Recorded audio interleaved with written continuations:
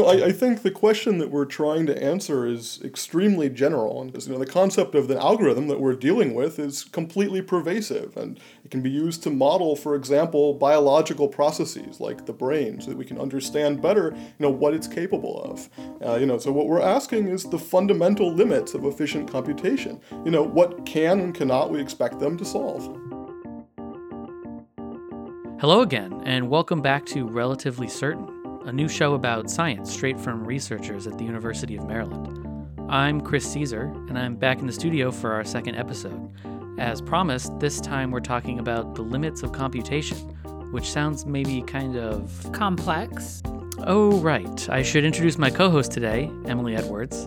We're going to chat about the limits of computers and what determines how powerful a computer is. As it turns out, it's not really about processor speeds and memory. It's actually a really deep question, and the answer can get really complicated pretty quick. Computer scientists in a field named computational complexity theory attempt to map out and catalog the power of computers, independent of their clock speed. And lucky for us, I sat down with one of these researchers recently. So I'm Bill Pfefferman. I'm currently a postdoc at QUICS, That's the Joint Center for Quantum Information and Computer Science here at the University of Maryland. Just describe a day in the life of a complexity theory researcher, right? Like, what do you do? I love this question. I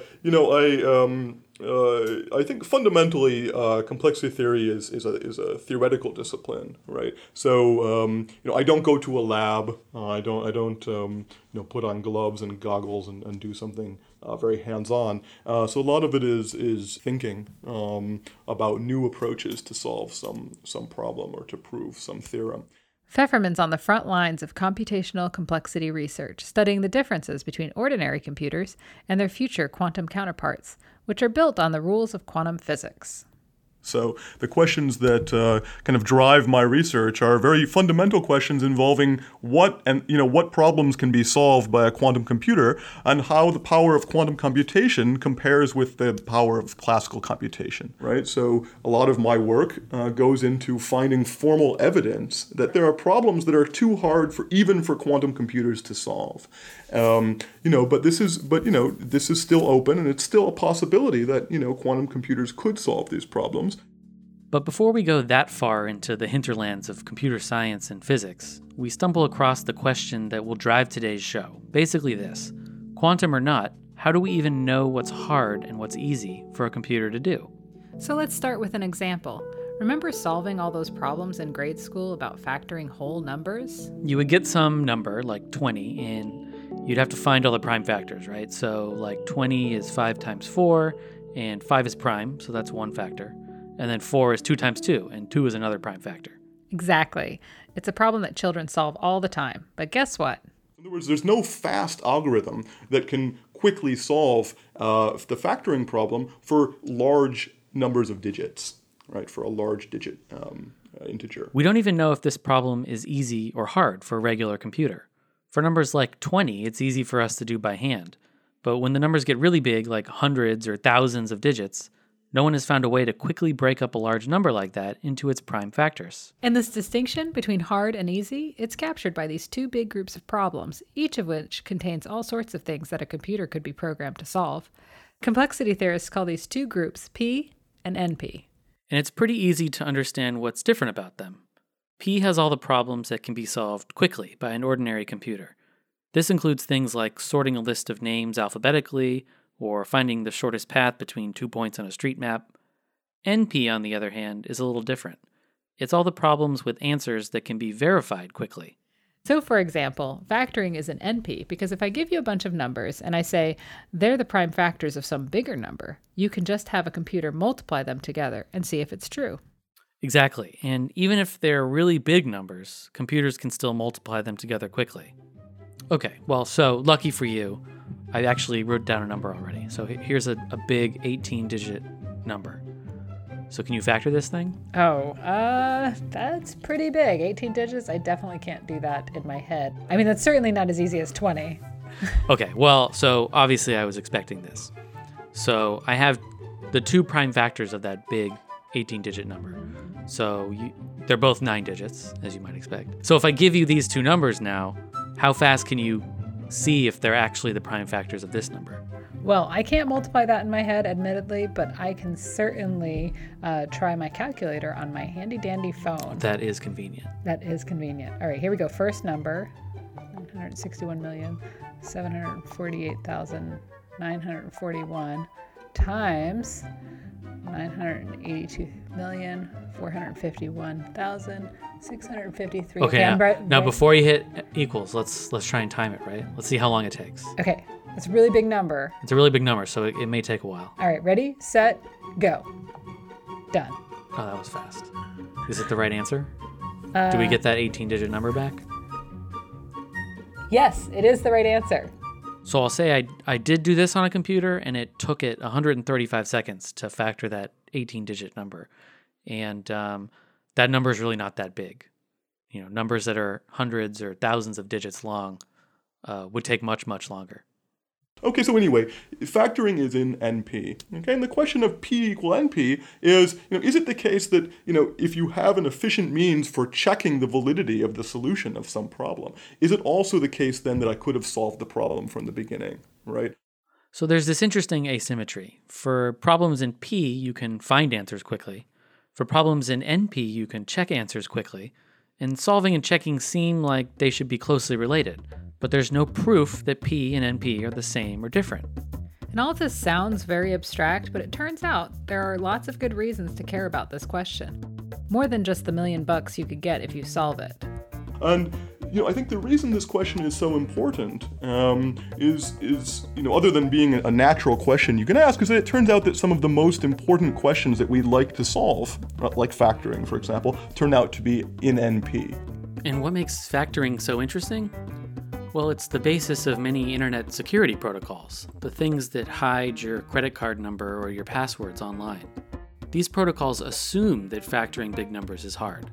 So hard that we're willing to bet our secrets that a supercomputer won't be able to factor a 1,000-digit number before the universe ends. But if factoring really isn't a hard problem, if there is a computer program that could quickly factor numbers, we would probably want to know about that.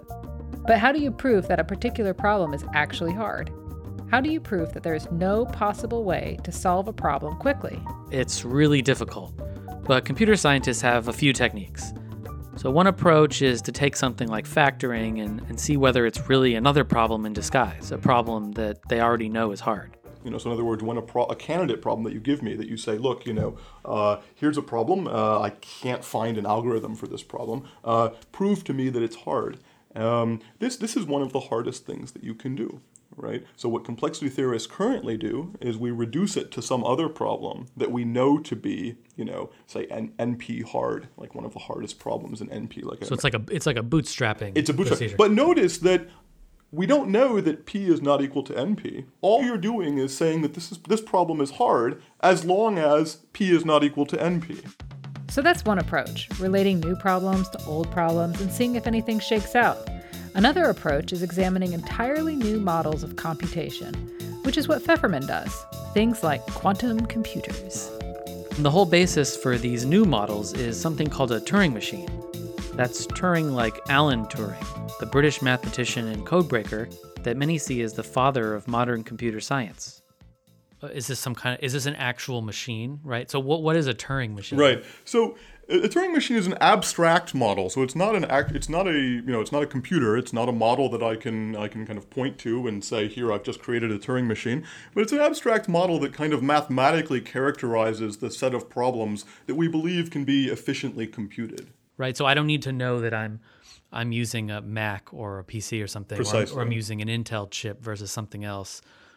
It's the sort of fundamental nature of the computer, but expressed mathematically, right? Absolutely. So these Turing machines kind of capture the essence of what computers do. They are like the bedrock that computer science is built on. They have a memory, and they can read stuff from memory, do something with it, and then write something back into memory. So that's starting to sound like a computer, right? And if you just tweak the Turing machines that computer scientists have been studying for decades by, say, letting them use quantum physics, then the answers to some of these questions about what's easy and what's hard change. So now all of a sudden, factoring is easy on a quantum computer. It could factor even large numbers relatively quickly. And although this line of work hasn't led to any concrete answers about P versus NP, Pfefferman says that it frames the question in a new way, a way that's a little bit less about math and a little bit more about physics. And what P versus NP is asking somehow is, are any of these means of computation able to solve, these particular hard problems, right? So it's kind of more impressive of a question than just, is the computer on your desk capable of solving some problem? It's really, is there any physical means for solving these problems that have this particular property, which is that if you gave me the answer, I could check that the answer was correct. In the end, almost no one thinks that P and NP will end up being equal. But the details of what's hard and what's easy still matter. And in the meantime, researchers like Pfefferman will continue to push those boundaries around to see if anything comes loose. And Pfefferman says that QUIX provides the perfect environment for this kind of work. I think the one exciting thing recently is that I've been trying to work more closely with experimentalists, with people who actually do think about quantum systems on an experimental level. There's people like me whose training is in kind of more theoretical aspects of the field, can actually start proposing experiments alongside experimentalists that kind of validate the type of research that we both do. And that don't get you laughed out of the room. And don't get me laughed out of the room, absolutely.